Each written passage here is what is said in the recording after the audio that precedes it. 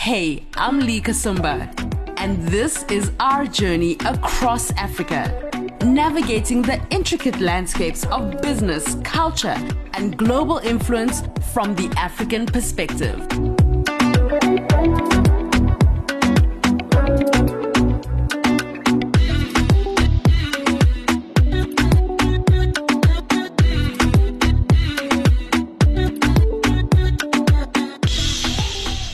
The Africa Whisperer, telling authentic African stories in a global way. On this episode of The Africa Whisperer. Oh, it's huge. It's actually the second industry today after agriculture on the continent. But in the world, after tech, it's the same. The most billionaires comes from the beauty industry. Victorine Sarr Awuah really is the friend you want to take home to your African parents. I say this because coming from a typical African family, she ticks all the boxes. She's highly educated and then excelled to global heights really young in an executive position at Apple, based at the Lyvv offices, where she traveled to 80 countries around the world. After which, she switched gears when she was headhunted by global beauty powerhouse L'Oreal to head up their offices in Senegal and overseeing Nigeria, Ghana, and the surrounding West Africa region. For most, this is where your story would end, right? But for Victorine, this is where it really began. So the question is, what causes somebody who has the world at her feet, is earning six-figure salaries at top companies, to start her own company from scratch? I would say definitely purpose. Victorine started Lyvv Cosmetics and within just over 2 years started to make a profit. The road was not an easy one, but she made it work. What I think is particularly heartwarming about this story is that growing up in Senegal, she was told that her skin was too dark, so she couldn't wear makeup. Let that sink in. But she rose above it all and started her own cosmetics range, with the hero product being a blue lipstick, dispelling any rumors about bright colors and gorgeous melanated skin. Victorine also understands the business of beauty and how it can impact change and create jobs in Africa. Here is how our conversation went. Victorine, I am so relieved to finally have you on the episode of The Africa Whisperer. We're going to have to give a backstory to this one day. It has to happen. I'm so grateful for your patience. Thank you so much for joining me. Thank you for having me. Now, Lyvv, I'm calling you Lyvv because of Lyvv Cosmetics. Victorine. It has become my second name, or maybe my first name. People call me by my company name. Isn't that crazy? It is crazy. So maybe that's a great way of starting where the name Lyvv Cosmetics came from. Oh, well, the Lyvv, definitely. I mean, you have my nickname in it. The double V at the end. Yeah. Those two are my nickname. My family calls me Vivi, and you have Liz and Lynn. Those two are my two best friends from childhood. So we just thought, when at the beginning, when I sat them down, told them about Lyvv, it sounded nice, well, short, rememberable in French and in English. And then you have Liz, Lynn, and Vivi. You get Lyvv. That's the first meaning of the name. And then also it means just live, right? Live the beauty you are, live your, you have to know yourself, know who you are, express your beauty, live the beauty you are. Inner beauty, right? Like from in and out, inside comes outside. I love that. So you are originally from Senegal. Tell us the story about what it was like growing up in Senegal, and also what ideals of beauty were when you were growing up. I was born in Dakar, Senegal, from two Senegalese parents who come from an island called Fadjout, which my parents say Fadjout is the eighth, how do you say, merveille? The wonders of the world. Like, I think there are 7. Yeah. They just added their village to, is the 8th one. Yeah. They are so funny, but it's actually a beautiful village. It's not even a village. It's an island, all surrounded by oysters. It's blue water. Some parts you see that it's white sand is beautiful. And so we love water. I started swimming, I think, at 2 years old. I had a beautiful childhood. I have 3 siblings and beautiful childhood, really. I'm the darkest in my family, so I really grew up to talk about the history of beauty. I grew up in a family where my mom is fair. My dad is dark skin like me, but everywhere I was going, people were telling me, why are you so dark? When my sister was fair, my brothers are fair. And so I was like, this is not normal, you know? We are from the same family, but they still find a way to differentiate us. It was very strange to me. So, you know, teenage years, it was difficult. I was, wondering, why am I dark myself? I was wondering when I know my dad is dark, but still, and so I feel like, that's the beginning, I guess, of, maybe at that time I did not realize, but unconsciously I was thinking about it. And the only way I could feel confident was, using a lip balm or a lipstick, because everybody was like, you are too dark to even use makeup. So I just did not use makeup because of it, Everybody said you were too dark to use makeup? Yeah, because I was too dark. So they were like, don't even try makeup. Wow. When you talk about growing up and people saying things like you can't wear makeup because, you're dark and all of just those complexities,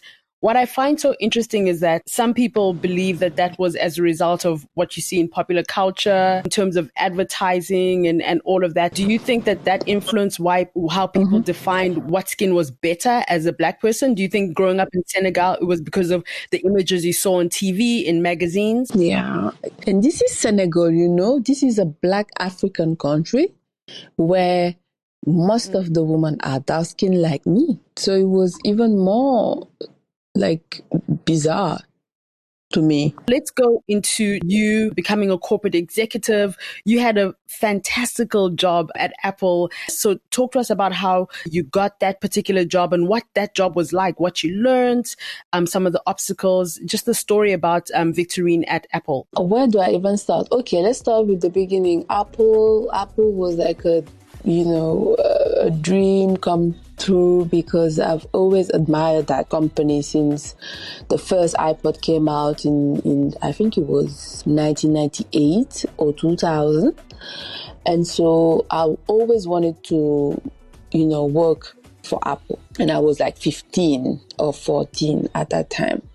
So every day, I was obsessed going on their website every day, trying to see what they were doing. So I was very aware of everything that was happening at Apple. And so it just continued, until I went to do every day I went to the website, checked out if they had openings in France, any job vacancies. I was just submitting every day, until I got an email in 2009. I wasn't even done with school. I mean, that was the last year of my master. Haven't graduated yet. But then I received an email saying that they're looking for, they're recruiting in Paris and all of that. I was like, is this real? And then, it just, I spent maybe 3 months just going through the recruitment process. And I was so excited. This was the first time I did not tell anybody what I was doing. I just wanted to keep it secret until it was out, most of the time I say everything I do. I could not tell anybody. I just wanted to be real, real for real. And then the day, as I remember that Friday, they called me. I was in the mall just trying to release some stress because I was waiting for them to call me to confirm or not. And then they called me at 3 p.m. saying that I was recruited. Oh my God. That was the best day of my life. Oh my God, I called my parents. I told them they thought I was lying. My parents did not believe me until I signed the contract. I had to sign the contract for them to believe me. That's how the whole thing went. And so, I started working for Apple in 2009. Started working for them as a, business developer. they promoted me quite fast, and then I ended up working at the marketing department as, the head of product marketing for iPhone. I started with iPhones, and then I did all the rest, like MacBooks, iPads. I did all the launches in France. I did that for 4 years. So from the Paris branch, I traveled the world. To be honest, I think at Apple I did maybe like 100 countries. Maybe like 80. Yeah, maybe 80, something like that. Yeah, in 4 years, which was amazing. But then on the downside, it really took a toll on my health, because I was like just working super hard and not balancing it well. So I guess that's also, one of the reasons why I decided to leave, because I started getting sick. I was fainting everywhere. It was serious. It's funny how when your dream actually happened, you have to be careful on everything else that follows. I think that was just a sign from God to tell me that, this is the end of the road for you. You have to find something else. And that's exactly what I did. I resigned, and right after that, I got recruited by L'Oréal, who was looking for someone to open their offices in Dakar. And yeah, I changed industry, changed countries, left Paris to go back to Dakar, opened their office there, and was in charge of West Africa for L'Oréal. So Senegal, Côte d'Ivoire, Ghana, and Nigeria. I did that for 2 years and a half. That was also very insightful, very enlightening, very rich experience. And that opened the door today to my company. So I'm forever grateful to L'Oréal for that. So you're telling your parents you're doing well, you've been to 80 countries in the world, you're working at Apple, the top store, most expensive store in the world, and now you're like, oh, I'm tired, I'm coming home to work for L'Oréal in Dakar, Senegal. Yeah. How did this conversation happen? Oh my God. My parents, they are very, they are very educated, right? My dad is actually a telecom engineer. He went to Polytech, he's like super, super smart, brilliant guy. My mom the same. So, education is very important. So I got that. They were happy. I started the, corporate ladder. They were very proud of me. And so when I'm like, I'm leaving Apple, they did not understand. They say, okay, what's the plan? So my dad is more reasonable. So it's like, what's the plan? Because if you are leaving Apple, the company of your dreams, it means that you have something better, right? I said, yes, I have something better indeed, because I waited until I had, started the talks with L'Oréal to tell him. I told him, yeah, so L'Oréal wants to recruit me and they are opening the offices. So he was like, okay, so this sounds like a good plan. So he was actually fine with it. It's my mom who was a bit, she was doubting the whole thing a bit. But then, after a month when she came, she saw the offices, she saw I was well rounded and all of that. She was happy with it. She was happy. Yeah. She was getting all the good products, She was happy.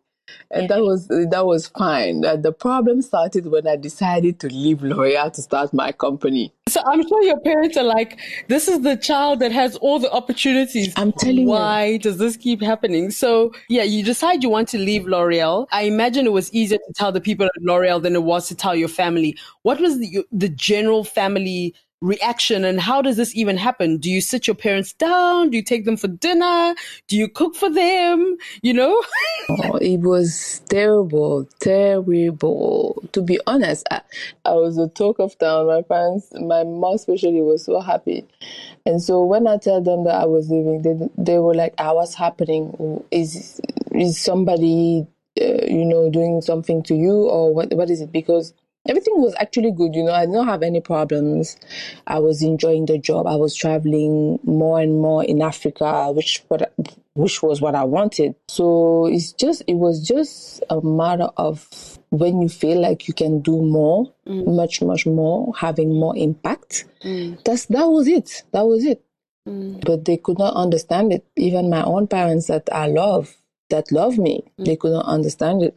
And so I just spent like almost a year not talking to them, unless, like just the basic things like, how are you? Not the same relationship. So it was devastating for me and for them too, I'm sure.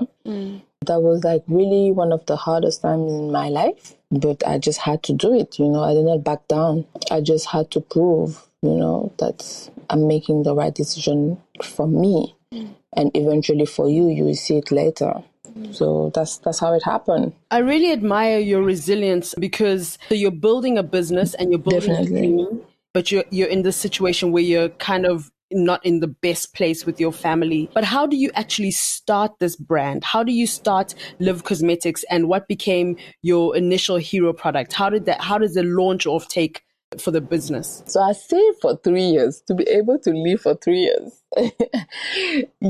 So I was like, oh, let me just do this. If it works, fine. If it doesn't, after 3 years, I just have to, to realize I did not work, and then I have to look for a job because money is finished. That was it. That was the plan. And so thank God, the second year and 2 months, we started being profitable.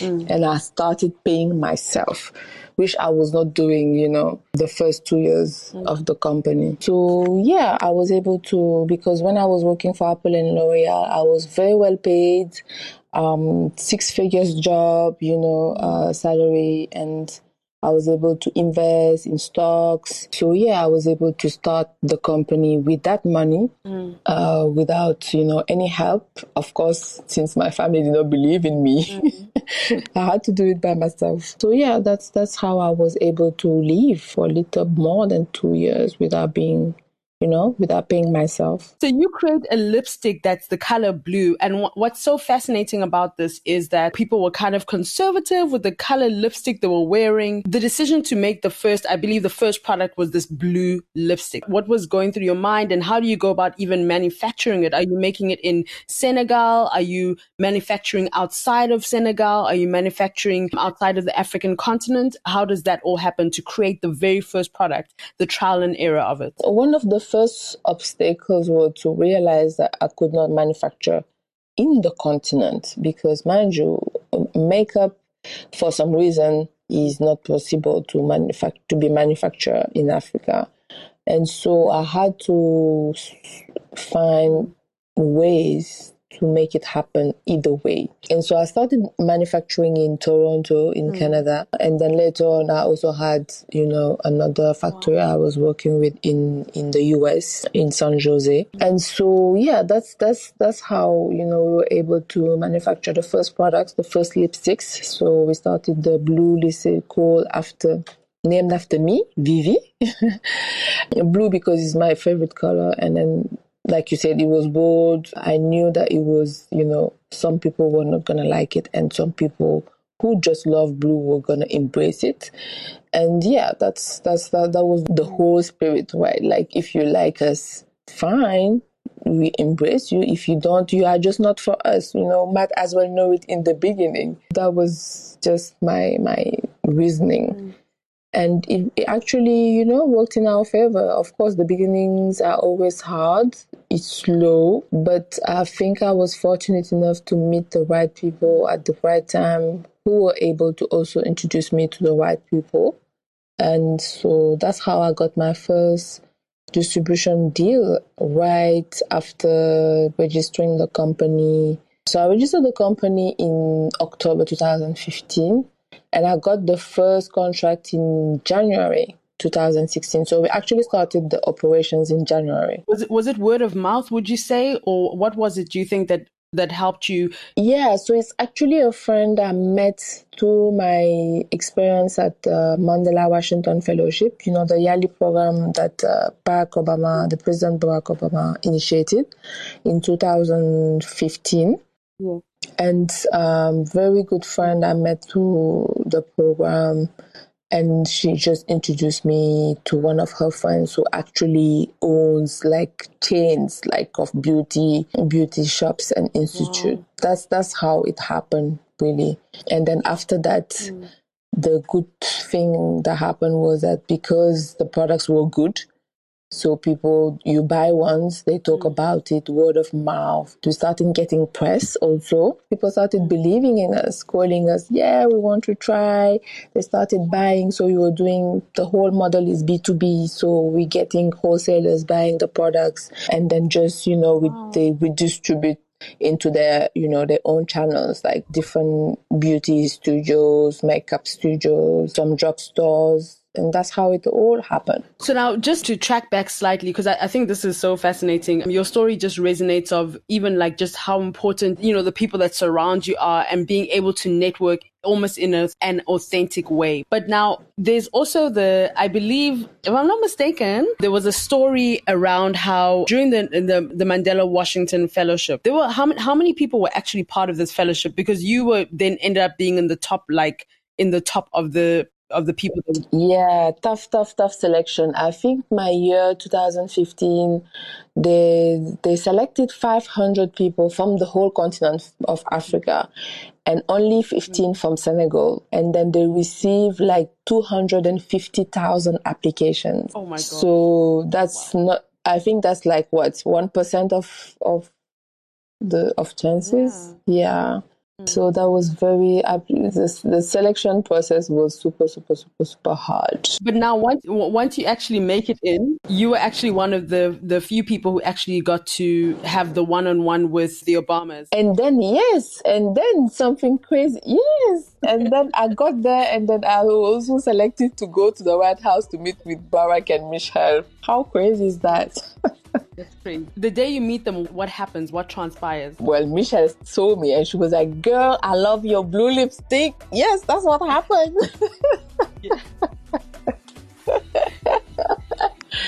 Oh my God, that was the best. But like to be more serious, she actually introduced me to, later on, 2 years later, I got an angel investor, and she's the one who actually put me in contact with the VC fund that, everything started that way.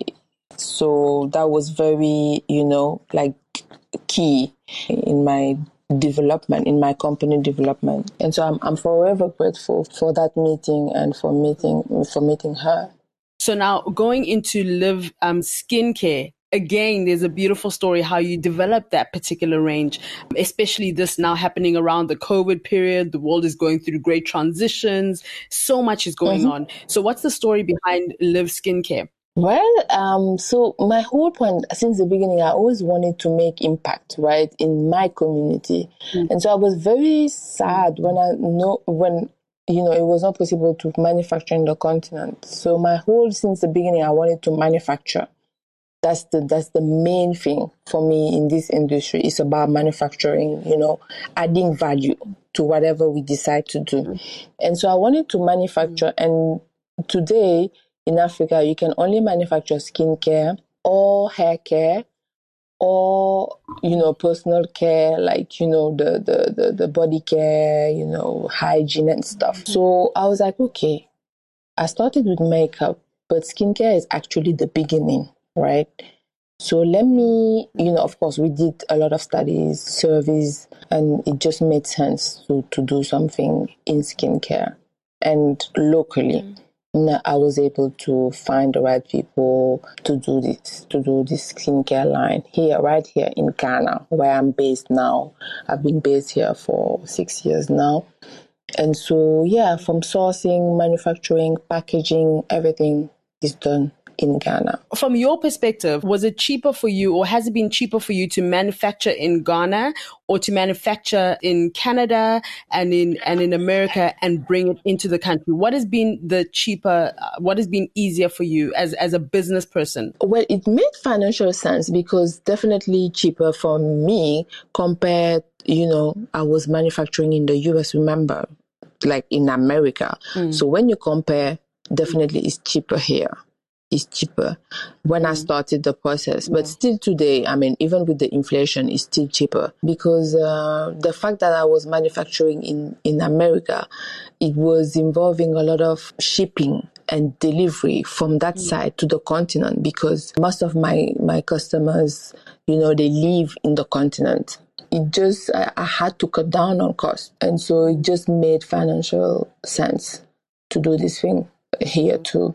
And so, yeah, it helped. Even with the inflation today, it's still cheaper to do it here. But then, of course, you have other challenges, you know, running a business right here on the continent. Yeah. But what's been the biggest challenge? The biggest supply chain for sure, number one. Because you get, let me give you an example. You get these bottles, and then the person who supply you is telling you that they can't get the same bottles. They can't get it anymore, you know, which is a problem. When you start with a specific bottle, you need to continue with that bottle. So supply chain is a problem in Africa. And so you just have to find your way around it and, you know, figure out something. But number one, supply chain. Number two, logistics, because logistics is still part of it. You still have to ship your products to customers all over the world because we do worldwide shipping, right? We have to ship to America. We have to ship to Europe, mainly. And then also Africa. Africa is a big struggle. Like shipping from Ghana to South Africa, for instance, it cost me more money to do that than from Ghana to France, which is crazy. It's such an indictment on the continent that it costs so much because, you know, it costs a lot to travel just as on a vacation or to go on holiday from one African country to the other. It costs more than going overseas. Now to hear that as a business owner who's passionate about Africa, who wants impact, who wants, you know, Africans to have access to your products, and it costs you more to ship from Ghana to South Africa than from Ghana to France, I think. So now, Victorine, I'm so fascinated about this because I know that the business of beauty it's huge. You know, it's huge. So it's huge. It's actually the second industry today after agriculture on the continent. But in the world, after tech, it's the same. The most billionaires comes from the beauty industry. So to tell you the importance of this industry. So that's incredible. So in 2021, the global beauty business industry was worth $511 billion.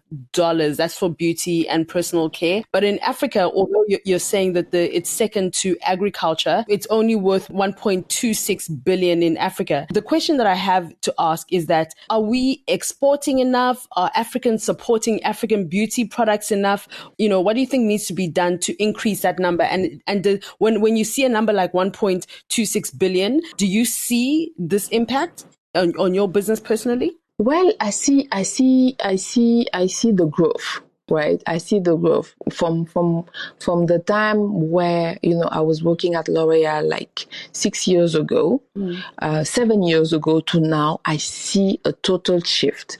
7 years ago, people were so proud to buy. I'm talking about like African decent people, like from, people from the diaspora.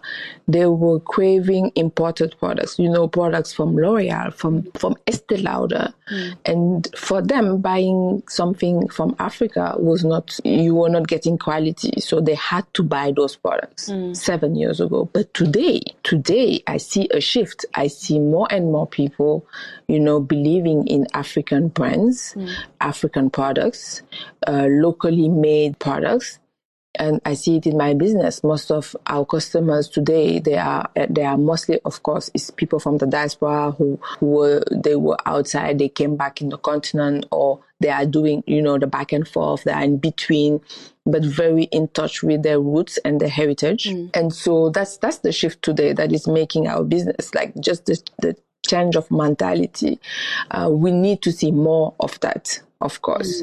We see the growth, like I said, but then we need more growth. We need more people thinking that way and supporting more African companies, African brands on the continent.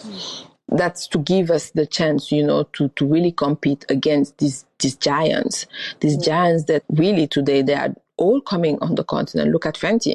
They all want to be here, you know. Obviously, the demand, the future, the present is here. And so we just need more people believing in us and supporting us. And that's how it's going to happen, you know. More people like you two talking about us and putting our stories out there. You know, it's all part of the system. Because if they don't hear about us, They think that nothing is happening in Africa. There's no African brand doing cosmetics. No African brand is, manufacturing good quality products. They won't know, even though we do make them. So it's all part of the chain, right? We need one, we need two, and number three, I'll come back to that. That's logistics to make our life easier. And so that we can get those good products to those people who want them everywhere, you see. So that's what needs to happen. And now when you look at the kind of the jobs that can be created around it, because, on a basic level, if somebody is listening and they want to go into the beauty field and they might not want to be a beauty entrepreneur, what are some of the other job opportunities in the beauty sector? And from your understanding, is this something that is being taught in schools so people are able to, are these things that people can learn in schools where there's an education system to support job opportunities in the beauty industry? On the product side, but product and service go hand in hand. The services need the products, but if you have opportunities in product, you have opportunities in services. So services like today, I'm sure you've seen it in Ghana. Services like lashes, wax, manicure, pedicure, massages, all of that is the beauty industry. So opportunities are in those two. It needs to be taught in school, and people have to be trained, qualified, not just you wake up and then you're like, oh, I have passion for, I want to do nails, I want to do hair, I want to do makeup. Because I love it, because but you have to go to school for it, So there's opportunities in also, building school for beauty, which we're still lacking, I think, on the continent. Those are still opportunities. It's a whole ecosystem, because if you do the products, but nobody's there to actually use the products for other people, you don't have people to train, to do the job. It's a whole ecosystem, so we need all of that. Those are all opportunities that, are out there. Because you started your cosmetics brand, Lyvv Cosmetics, you started it in Senegal. And also you had mentioned before that when you came down to help L'Oreal start their footprint in Africa, it started in Senegal. You might be the perfect person to explain, to kind of differentiate or to dispel any rumor or any ideas around this. So when it comes to marketing to the French-speaking part of the continent versus the English-speaking part of the continent, is there enough of a communication? How does that translate differently outside of language? It's a struggle every day. We had to change so many times, strategy, because today, let's say we are in Senegal, we are in France. So those two are French-speaking countries. We are the Anglophone, we have Ghana, we have the US, we have Montreal, which is half-half, right? So in most of our communication, social media, we have to do French and English. At the beginning, we just did French, and then along the line, we only did English, and sometimes we do 50-50. So it's a bit confusing sometimes. You just try to satisfy everybody, but it's difficult. So now we try to do, for the most important, information, we do French and English. On the website, you have French and English. If you want to go, if you are in a French country, you want to do French, you can do French. If you have English, you can do English. And social media, I feel like it's just also, the feeling, if depending on what we are communicating on, sometimes we do French, sometimes we do English. It's just we adapt, but it's really, it's not easy when you have so many different markets and customers. Really, they are different and they don't want the same thing necessarily. So you just have to adapt. Even when it comes to strategy outside of language, is there a difference in terms of what kind of products people in the French-speaking markets are looking at? What are the key differences that you see when it comes to products and how you communicate? You need to know your market, because that's one of the mistakes we made for Ghana, for instance, because, our lipsticks are very colorful. That's one of our, key things about Lyvv is colorful. We have colors, vibrant colors, very pigmented. And so when I came to Ghana, I was like, okay, it's going to work, because it worked very well for us in Senegal, in France. People loved our colors, loved our lipsticks. I came here, nobody was buying the colorful lipsticks. They were only going for nude. And the nude, we only had 2 shades. So it was only nude, and maybe like 10% were buying red. When in our other markets, our Francophone markets, it was more the colorful shades. So you see, those differences in also products tells you a lot about your markets and your customers. And I did not do enough research when I was coming to Ghana to know that the Ghanaian market, the Ghanaian woman, they do not like colors. So if I had, done my job correctly, I would have maybe, changed strategy and maybe do a special edition for the Ghanaian market, and do like a nude special edition or something. But that was, to be transparent, that was one of our mistakes here. But we've learned the hard way, but we've learned. But those are some of the differences aside on top of language. It's product, the product you put on the market. I think that's so fascinating, because it really shows that even in a continent that people may see as one, and we're one for all intents and purposes, but the markets are so diverse, and every single market, every single country, even in cities, you've got to just be sure that you know who you're talking to and who you're communicating to in order to ensure that you're successful as a brand. For sure. That's the number one step. You need to know who you're talking to. Now, Victorine, just to wrap this conversation up, thank you again for your time. I'm going to say this, and I want it to remain in this episode, because I feel like when I tell the story of the podcast, the story of this interview is going to be shared.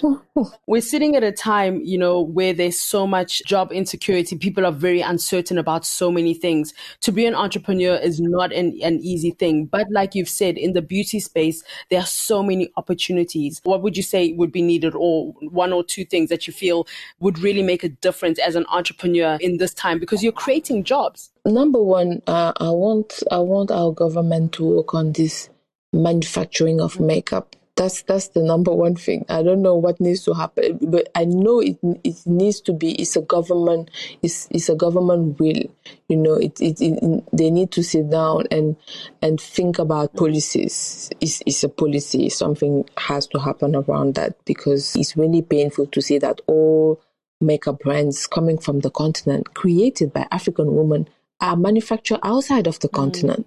And these are businesses that are making millions of dollars. So it actually makes sense for this government to sit and change this thing. So I think that's the number one thing that needs to happen. Number two would be to make the transport of goods and services easier. I think that after the African free zone is going to help make the transportation of goods and services easier between countries, like between Ghana and South Africa, making it easier to transport products. Those are the main things, to be honest, that governments, this is from government, this is a call from government. Help us help the continent, and just also help entrepreneurs on a bigger scale, doesn't matter the industry, to make the taxation more flexible depending on the type of businesses, the type of industry, the type of, what the business is about, and not just apply any type of taxes for all type of companies, because it's not the same. Everybody is not doing the same thing, and you can't apply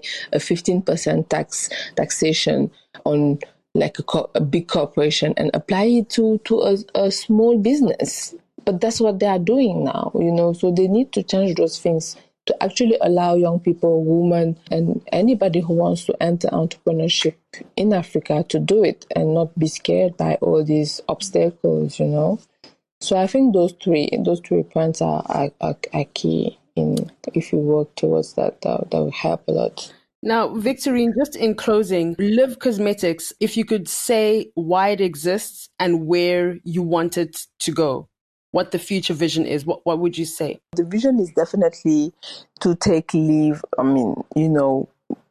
worldwide, everywhere. I want people, you go to the airport, you travel, you see Lyvv. You arrive somewhere, you see Lyvv. You go outside in town, you see Lyvv. All products made in Africa for melanated skin, because we really, the demand is here, the offer is still low.